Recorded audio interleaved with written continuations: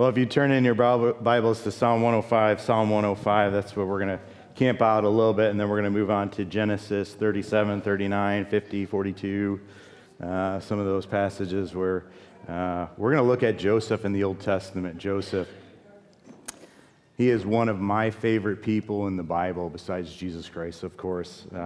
He's second, though, and we first meet him when he's 17 years old, just figuring life out. I remember when I was 17, can you guys remember that? When you were 17 in Atlanta, that's way too far back for you, right? But I graduated at 17, didn't have a clue what I was going to do in life. I just kept working at McDonald's, or maybe I moved to, I think I was in Taco Bell then, moving up there. But yeah, didn't have a clue. But Joseph's family, we talked about this in Sunday school, and I hope you make Sunday school a priority because it's just more of God's word, right, in a closer setting. But his family had some amazing promises that were given to them from God, and he even was given dreams, and Joseph had some horrible things happen to him, right? You know the story. He had some horrible things happen to him as he started to move forward in God's promises. You see, when Joseph was at that age, his brothers threw him in a pit, talked about killing him, but ended up selling him as a slave. And my friends, I think at one point in all of our lives, I think we find ourselves in a pit, right? Maybe in more than one. Maybe you're in a pit today. I want to look at how do you find hope when you're in such a place. So Psalm 105, I'm going to read 9 through 11 and then 16 through 22. Would you stand in honor of God's word? This first part deals with the promise God made to Joseph's family before him, to Abraham, right? The covenant he made with Abraham, the oath he swore to Isaac, he confirmed it to Jacob as a decree, to Israel as an everlasting covenant. To you I will give the land of Canaan as the portion you will inherit. That's the promise that was given to Joseph's relatives, family before him. Then verse 16 talks about Joseph. He called down famine on the land and destroyed all their supplies of food. And he sent a man before them, Joseph, sold as a slave. They bruised his feet with shackles, his neck was put in irons, till what he foretold came to pass, till the word of the Lord proved him true. The king sent and released him, the ruler of peoples set him free. He made him master of his household, ruler over all he possessed, to instruct his princes as he pleased, and teach his elders wisdom. Father, thank you for today. Thank you for this first portion of your word. Lord, I pray that you would speak mightily through it to our hearts. I pray that we would have soft hearts that are eager to hear from you. I pray that we have eyes and ears that are open, longing to hear from you, Father. And I pray that your word would soak down deep and speak to us and encourage us and challenge us to look more like you. Father, we continue to give you all glory. We continue to exalt your name. And Father, we want to hear from you. Holy Spirit, you have right of way. Do as you would see fit. Lord, we entrust this service to you. In your name we pray, Jesus. Amen. Most of you know that, you can be seated, yeah. Most of you know that Joseph's story takes place in Genesis, starting in Genesis 37. The passage that we just read is a retelling from David. That's who's writing this. And you can also find another retelling in Acts chapter 7 with Stephen, who gives a sermon. And after that sermon, he's actually martyred and put to death. But we just read that God was doing something big. He had a big plan for this people, right? He's making promises to Abraham about his descendants, the nation of Israel, and the land that was promised to them. First, though, the people of Israel must go to the nation of Egypt and live there for a while because God was still giving the people in the promised land a chance to repent. Genesis 15:16 says, in the fourth generation, we read this, in Sunday school. In the fourth generation, your descendants will come back here. For the sin of the Amorites has not yet reached its full measure. What is God saying here? I can't give you this land yet because I haven't given them enough time to turn around. God gives the Amorites time to turn from their ways and the people of this land. Sometimes we just see the other side of this. We come to Joshua and Judges, right? And we see God using the nation of Israel and actually wiping out these other nations. And sometimes if you're not familiar with the Bible, even if you are familiar with the Bible, you look at that. People who don't know God's character, right? People who don't know that look at that and say, wow, that does not seem like a loving God. But we know better, right? Sometimes even when we read those situations, we see that, and sometimes we even think, whoa, that's kind of harsh, God. But what people don't see, what people don't realize, that he gave them 400 years to turn, to repent.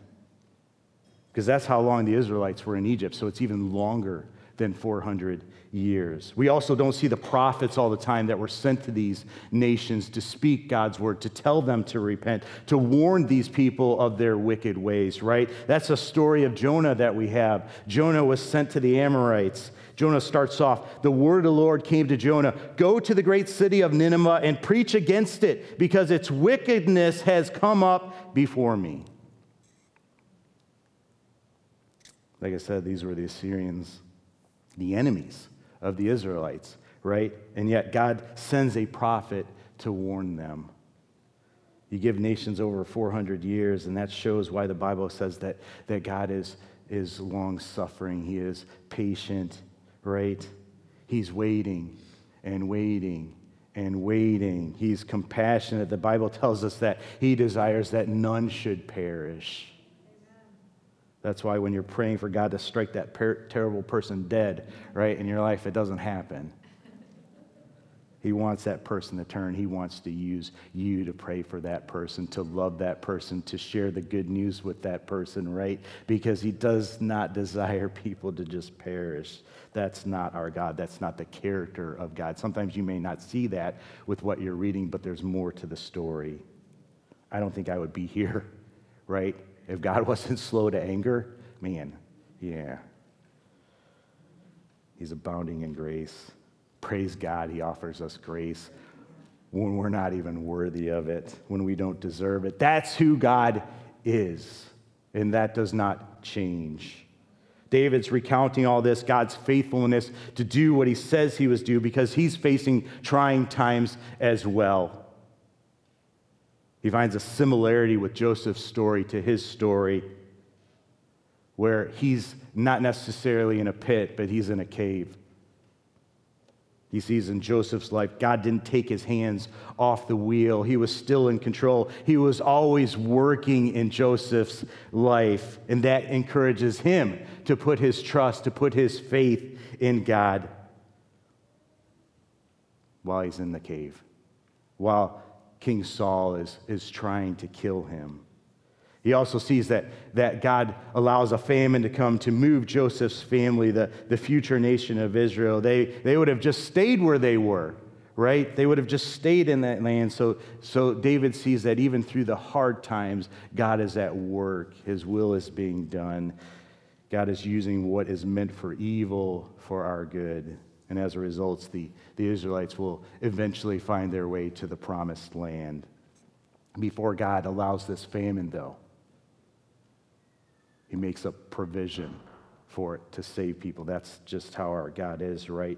And the text that we just read said that God sent a man before them, Joseph, sold as a slave. That's an interesting way to put it. I don't know about you, but in a way it seems to say that Joseph's brothers took him by force, threw him in a pit, talked about killing him, only to sell him as a slave, and that was God sending him to Egypt. Does that mean that God made his brothers do this evil thing to them and caused this to happen? No, right? It does not mean that. It means that his brothers meant to do this evil thing, but that God repurposed it, reused it, ultimately not only for Joseph's good, for the nation of Israel's good, but for this whole entire region that would experience this great famine. We know this because later on in Joseph's life, he says in Genesis 50:20, "You intended to harm me," talking to his brothers, "but God intended it for good, to accomplish what is now being done, the saving of many lives." Notice Joseph doesn't excuse what they did, right? We don't excuse when evil happens, right?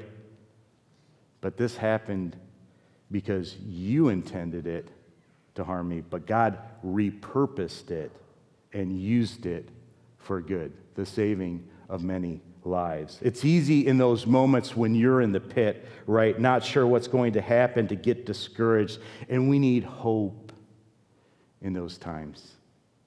We need to realize that it may appear to be a bad thing, but we serve a God that takes bad things and repurposes them into things that can ultimately bless us or bless other people, right? That's the faith that we have. You may see brothers selling you, brothers talking about killing you, right? But what are you hearing? What are you hearing? I'm sending you before your family. That's what God says. If I'm your God, I've allowed it, then I have a plan for it, a purpose for it, a plan to redeem this evil. There's such power in verse 17. He sent a man before them who was sold as a slave. You see what man's doing and what God's overturning. This is what I'm seeing, but this is what God is saying. What God says is so important to hold on to. Praise God that we have Scripture. Praise God that we have the Word of God, right? He still speaks to us, but we also have the Word of God that we can go to and hang on to. Amen? When Joseph was a little kid, I'm sure Jacob told him about the dream that he had. Do you remember that dream? I preached on it probably a month or so ago. In that dream, though, God reveals a ladder coming down from heaven to this earth. Not the other way around, right? That dream represented man being able to have a relationship with God because God made the way. God came down. We know that ladder is Jesus Christ. Amen? That's the story that Jacob would have taught to his children. Jacob would have also taught his children about God's promises to his father and grandfather, that God would make their descendants into a nation and give them this great land. So Joseph, hearing these stories, hearing that there is a God that desires a relationship with them, began to seek God out, and because of this, God gives him a dream. God gave him a calling, just like God gives each and every one of us a calling. God's dreams that he gave to Joseph was, you're going to be a leader, right? He sees in these dreams all of his brothers and his family all bowing down to him.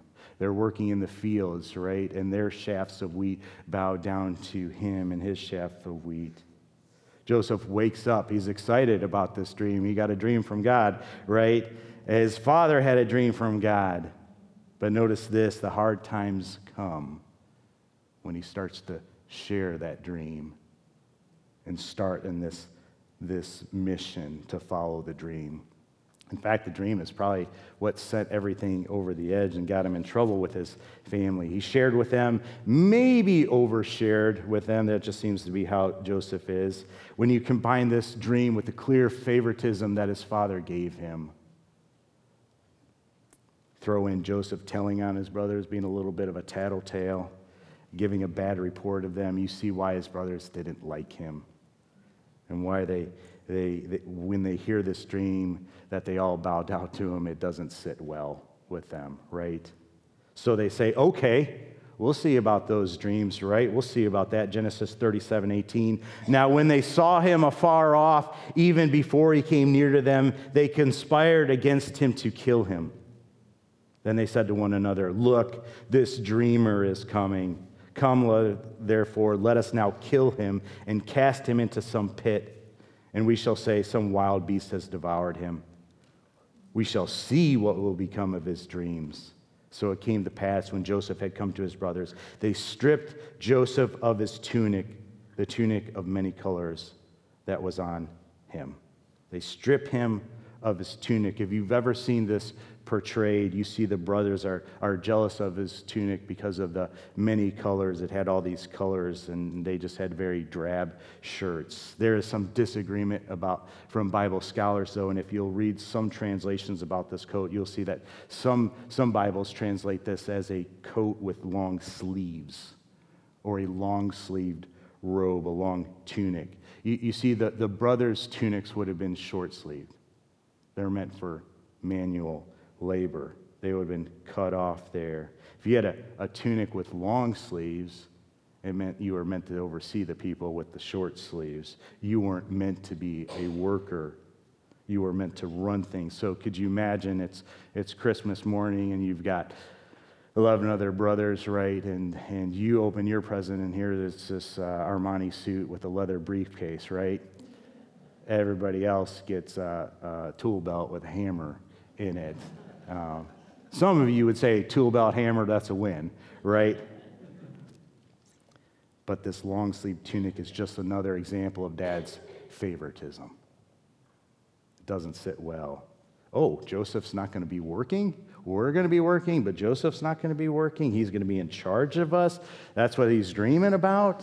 That's why they tear the tunic off of him and say, we'll see if your dreams come true. Joseph, who really hasn't done anything wrong, finds himself in a pit, not knowing if he's going to live or die. And this will not be the only pit that he finds himself in, right? How do we handle the pits that come up in our lives? How do we find hope in them? If you're taking notes, the first point I have for you is you can only control what you can control. You can only control what you can control. When you look at Joseph's life in Genesis 37, right, his brothers sell him as a slave, and the day-to-day details of Joseph's life are out of his control, right? He doesn't have a choice. When you're in chains, when you're taken to another country, when you're sold to a guy named Potiphar and you're put in his household and you're in that estate, you don't have a choice of what you're going to do. He tells you what you're going to do, and that's what you need to do. Most of the details of Joseph's life are out of his control. I think a lot of us, at times when we're in the pit, we tend to focus on the things that are out of our control. We make them the focus, right? We worry about them. We fret about them. It's natural. It's just what happens normally. Joseph focuses, though, on the one thing that's in his control, himself. He focuses on his attitude, his behavior. He didn't pick this situation, right?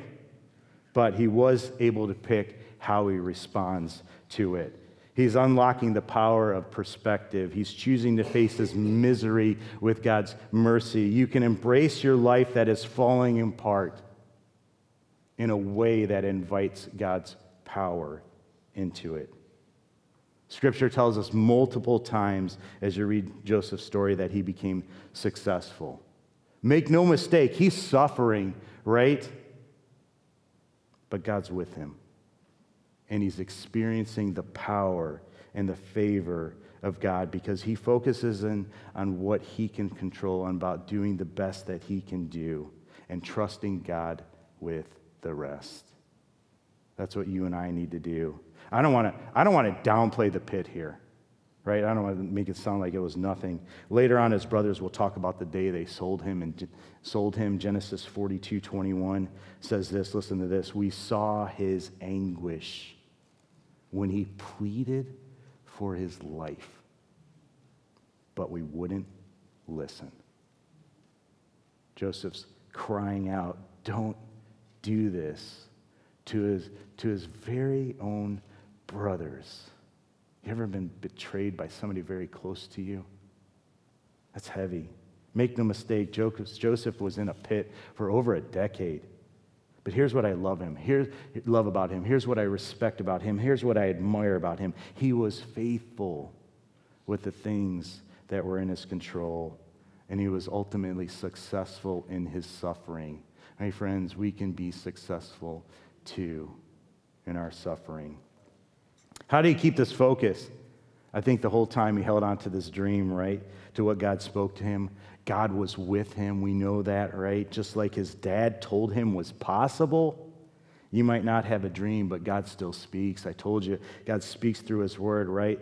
The Bible tells us that God is close to the brokenhearted. Are you brokenhearted and in the pit? God's near. Reach out to him. So Joseph controls what he can himself, his attitude, his response. He says, I'm going to continue to trust you in this pit. I'm sure when he was first bought, he was given that menial job, right? A degrading, probably, job, but he worked hard in it. And he quickly developed a reputation in this household, a reputation with Potiphar, and he got promoted to the next opportunity, until he was running everything. Genesis 39:6 tells us, so Potiphar left everything he had in Joseph's care. With Joseph in charge, he did not concern himself with anything but the food he ate. At this point, if I'm Joseph, doing my best, I'd be thinking that God's going to get me out of this. God's going to somehow get me free of this. That's how the story should turn out, right? I'm sure that's what Joseph has been praying for years, trusting God. But Joseph's life takes a drastic turn and gets worse. He ends up in a darker pit. He goes from a palace to a prison cell. How did he get there? Second point. Joseph takes the road less traveled. Jesus tells us that there's two roads in life, right? A broad road that leads to destruction, a broad road that many people are following, that's easy to follow. He also tells us, though, that there's a narrow road, far less traveled, but it leads to life. And ultimately, Jesus is talking about the way of salvation. But it also speaks to the choices that we have. Are we going to take the broad road and do what comes natural to our human nature, or are we going to deny ourselves, our human nature, and follow the Holy Spirit's leading? That's the question before you. Are we going to take the harder road to travel? I think that if I had been through as many pits as Joseph would have been, it would have been easy for me to justify, easy for me to rationalize the broad road. Hey, I'm on the narrow road and things are getting worse. I'm on the narrow road and I go from a palace, being a slave, to being a prisoner. I might as well take the broad road. Isn't that what we say? Isn't that what we say? I'm faithful to you, God, and yet things are getting worse, right? How many times have I seen somebody in the church who is growing, who is being faithful, and their life just gets worse? Why bother? Why bother? That's what we tell ourselves. That's how we rationalize things. Joseph kept on that narrow road, though. Kept on that narrow road when he was tempted in Potiphar's house. He caught the eyes of Potiphar's wife. The Bible tells us that she cast longing eyes at him. Joseph is one of 4 people in the Bible that said was good looking in the face and the body. He had some abs, he had some guns, right? Pharaoh's wife saw him and she's like, right? Not Pharaoh's wife, I'm sorry, Potiphar's wife. Potiphar's wife would have been likely a beautiful woman too, right? High government official. She is likely beautiful and the wife of such a powerful person. And one day she comes to him and says, hey, lie with me. Now, think about if you're Joseph. You're a slave, right? You didn't ask to be in this situation. You didn't voluntarily come into this situation. You don't have any kind of allegiance to this Potiphar. You didn't ask to be here. You are forced in here. You are wrongly forced into this situation. You can even make the argument that God didn't help you out of being a slave, right? He gave you a dream that you're not supposed to be a slave, but what's he been doing all these years? We can justify, we can rationalize. Why should I honor God when he's not honoring his dream that he gave me? After all, following you, God, got me here. You're not keeping up your end of the bargain, so why honor you? I don't even know if there's any laws at this time that says this is wrong, right? We don't have the 10 Commandments at this point. I don't even know how he technically knows he shouldn't do this. Surely there's a libido in him that's telling him to do this, right? He's good looking, she's good looking, he's a young man. Why not? Come sleep with me. Joseph's response, told you I admire this guy. Genesis 39:9, no one is greater in this house than I am. My master has withheld nothing from me except you, because you are his wife. How then could I do such a wicked thing and sin against who? God. How could I do such a wicked thing and sin against God? Joseph takes the road less traveled. When you are tempted, man, we can justify things like no one else. At least I can. Don't do it. Don't trade a moment for a lifetime. I'm talking to somebody right now, not in this church, that traded a moment, and it's going to be nothing but pain for a long time. Not Joseph. He does the right thing. He doesn't want to sin against God. He's not willing to trade his peace from God. He's not willing to trade God's presence, right? Not for a moment with this woman. He refuses. Verse 12, I just noticed this. She caught him by the cloak. This is the second time somebody grabbed his cloak. First time his brothers forcefully took it from him, threw him in a pit. This time he willingly gave it up. He does the right thing, and guess what? He finds himself in a darker pit, a deeper pit. But to him, that's better than sinning against God. Amen? He's falsely accused, thrown into jail. His reward, right? If I'm honest again, how do you not get mad at God at this point? You're being faithful. You're trusting him. And you find yourself in a worse place. But this is why I love Joseph. I'm going to be thinking, I'm doing what you want. I've done the right thing. Why, God? He doesn't do that, though. He doesn't go down that road. He remains faithful, and he continues to trust God, trust the dream that God gave him. And he says, you can tear my coat off twice, but I'm going to follow you. Stays on the narrow road until the end of his life. We'll eventually see his brothers come down and bow down to him. You know the story. We see the dream fulfilled. He's second only to Pharaoh, right? He's in charge of the nation of Egypt. What could he done? What could he done? Why can't I speak? What could he have done to his brothers in that position, right? You remember me? You were talking about killing me? You sold me as a slave? Man, I'd be tempted to lay the whooping on them, right? Let's see how you like being a slave. Let's see how you like being in prison. No, he keeps taking the narrow road, and it's evident because he chooses to forgive him, because he doesn't stop trusting God's plan. Number 3, pits happen for a reason. I want us to have this realization. It's hard, though. I want us to have this realization. The pit that Joseph went through were used by God to build him up. They were repurposed, right? That's what we said. They were repurposed. They were reused. He learned how to run organizations. He was tested with temptation, and he found out in the end God was faithful, right? 2 things that were absolutely necessary. If you're going to run the nation of Egypt, you have to have that experience of running organizations. He ran Potiphar's estate. He ran the prison. And in order to remain faithful when great power is given to you, you have to not fall for temptation. Look at our elected leaders and how many times they fall, right, under that great power, that great responsibility. You have to do the right thing. You have to travel the narrow road. This is what he learned in those pits. God used the pits to prepare him for what was coming, for his calling. This is the realization. This is the perspective that we need to have in the pit. What is God doing with this pit I'm in right now? What is God teaching me? What is God building in my character? What is God preparing me for? How is God maturing me through this season? If we can get that mindset while we're going through the storm, right, that will help us get through that storm, because we'll trust him with it. If you're in the pit, this may sound weird, but don't run from it.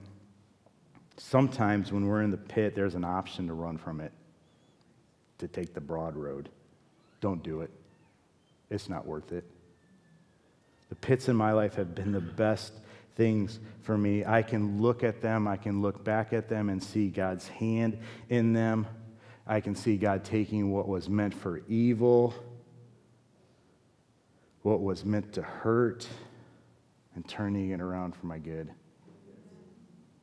Don't run from the pits if it means taking the broad road. The times in the pit for me were the times where God came near, so near to me, and I would not trade them for the alternative. The pit anchors you. The pit shows you what's really important. You avoid the pits, I think you avoid the anchor for your soul. You avoid the pits, I think you miss out on some face-to-face time with God when He's drawing near to you. The pits are literally where my faith became real. I didn't enjoy the pit. Who does? I didn't want to be in the pits while I was in them, but praise God, He was with me. He gave me His peace in those pits. My friends, I don't rejoice when you're in the pit, and I know many of you are. I just pray that God would use them for your good,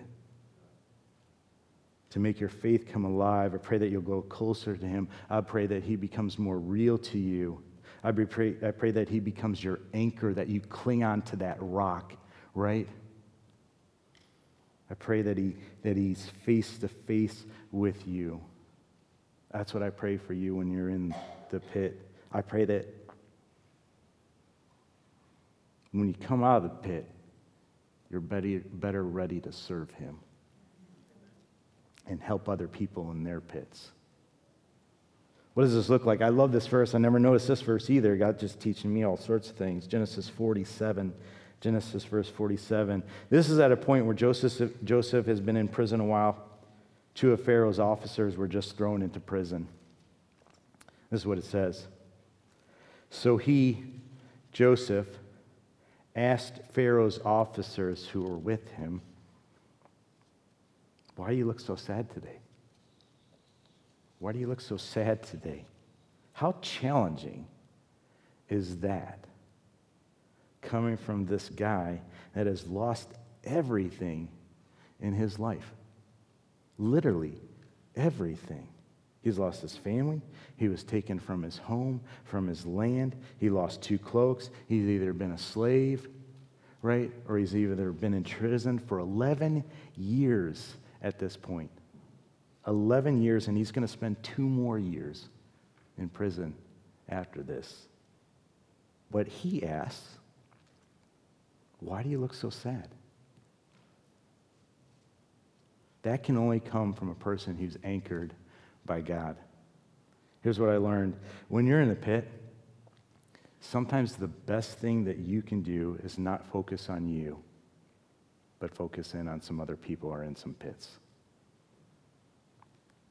There's nothing more powerful than seeing somebody in a pit encouraging other people. I remember Mike Steima, cancer announcement. It totally changed his life. He was nothing but a servant, reaching out to other people, sharing the gospel and the good news while in the pit. I know the broad road says when you're in the pit, focus on yourself.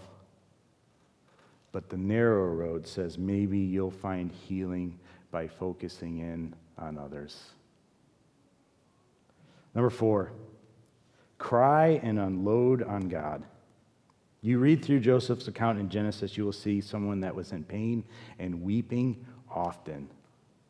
When you're in the pit, unload on God. Be respectful, all right? But you don't have to hide your true feelings from God. Scream if you need to scream. You don't have to protect God. You don't have to suppress that feeling. You don't have to pretend, I shouldn't feel that way, I should have more faith, right? Joseph's weeping often, as he should be. Here's the thing with Joseph, though. Joseph didn't stay there. He processed those things with God's promises and with God's presence. And that's what you and I need to do. Feelings cannot have the last word. Bring God your authentic feelings, but then when God whispers back to you, when you read the Word of God and you hear His voice, trust it. Trust His plan for you. Trust He will work all things for your good, right? Trust He has a future for you. Can I speak to somebody right now?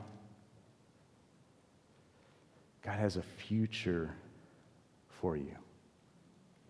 He's got a future for you. We acknowledge the feelings, but here's something higher than feelings, and it's the Word of God. Romans 8:28 and 29, right? And we know that God causes everything to work together for the good of those who love God and are called according to His purposes for them. For God knew His people in advance, and He chose them to become like His Son. Stay in the pit in the right way. Trust God. Trust His Word. I guarantee you're going to be molded into the image of God. I guarantee you that's going to come through it. Colossians 1:23 says this, continue in the faith, grounded and settled, and be not moved away from the hope of the gospel. That's where we all can find hope today, even in the pit. It's in the gospel. Fast forward to when Joseph is 110 years old. Remember 17, man, he thought his life was over at that point. But he holds on to hope, right? To the promises of God, to the presence of God. He never lets go of that. And at 110, he's had a good life. He's seen his family to the third generations. I love the song that we sang today, right? Hey guys, with your kids, we're here to help you. We're here to help you. We want to see those blessings flow on from generation to generations. Let us help you in that endeavor, right? He's seen his family to the third generations, and he says this in Genesis 50:24. I'm dying, but God will surely visit you and bring you out of this land to the land of which He swore to Abraham, to Isaac, and to his father Jacob. At 110, Joseph is still holding on to that promise from God. Not only is he holding on to it, but he's proclaiming it to his descendants, to his family. He's telling them, God is going to keep His word. I saw God keep His word when He gave me a dream. It took a while, right? But I saw God keep His word, and He's going to keep His word with this. And I tell you what, when God takes you out of this land, take my bones with you. Because I don't want to be here. I want to get to that land that God's promised. That's faith. That's hope. It's the same hope he's been clinging to all those years while he was in that pit. That's what we need to do. Would you stand with me? My friends, this passage and what God is revealing, man, puts into perspective for me COVID-19, puts into perspective the craziness of the world over these last 2 years. Because you know what is bigger than the dumpster fire of the last 2 years that we've had, right? That we've all been in? It's the fact that Christ is coming back. Amen? You know what's bigger than death? It's that Christ has conquered the grave. He's defeated death. Amen? You know what's bigger than any pit you will ever be in? Is that in 10,000 years we'll be singing praises to God. We'll be living a new life where there will be no more pain and no more suffering. He will wipe every tear. Amen? That's the God we serve. That's the hope we have. I know some of you are in the pit. You got a family that cares about you, though. Reach out to somebody. Reach out to me. Right? Reach out. Help us carry the burden that we're called to do. That's our job as a church. My friends, this is the message of hope that's given, that is entrusted to you. You're going to go out of here. You're going to find people in pits. Share the good news. Share the hope that you have with somebody that needs to hear that hope. We scatter, man. We scatter to serve. We scatter to build the kingdom of God. We have to. We can't just let this message stay in here. Yeah, we can share it with each other, but there's people that God has entrusted us with. There's people that we're going to have God-ordained moments as we go out of here. Let's be faithful. Let's share that, right? Let's pray. Father, I thank you for today. Lord, I thank you for your word. Lord, I thank you for your hope. Lord, I thank you that when we're in the pit, we're not there alone. Lord, you're there. Father, not only are you there, but Father, you gave us a family to be there with us, right next to us. Lord, help us to do that. Lord, as I was talking about, I pray that you would give us a meeting with somebody today that is hurting, that needs to hear from you.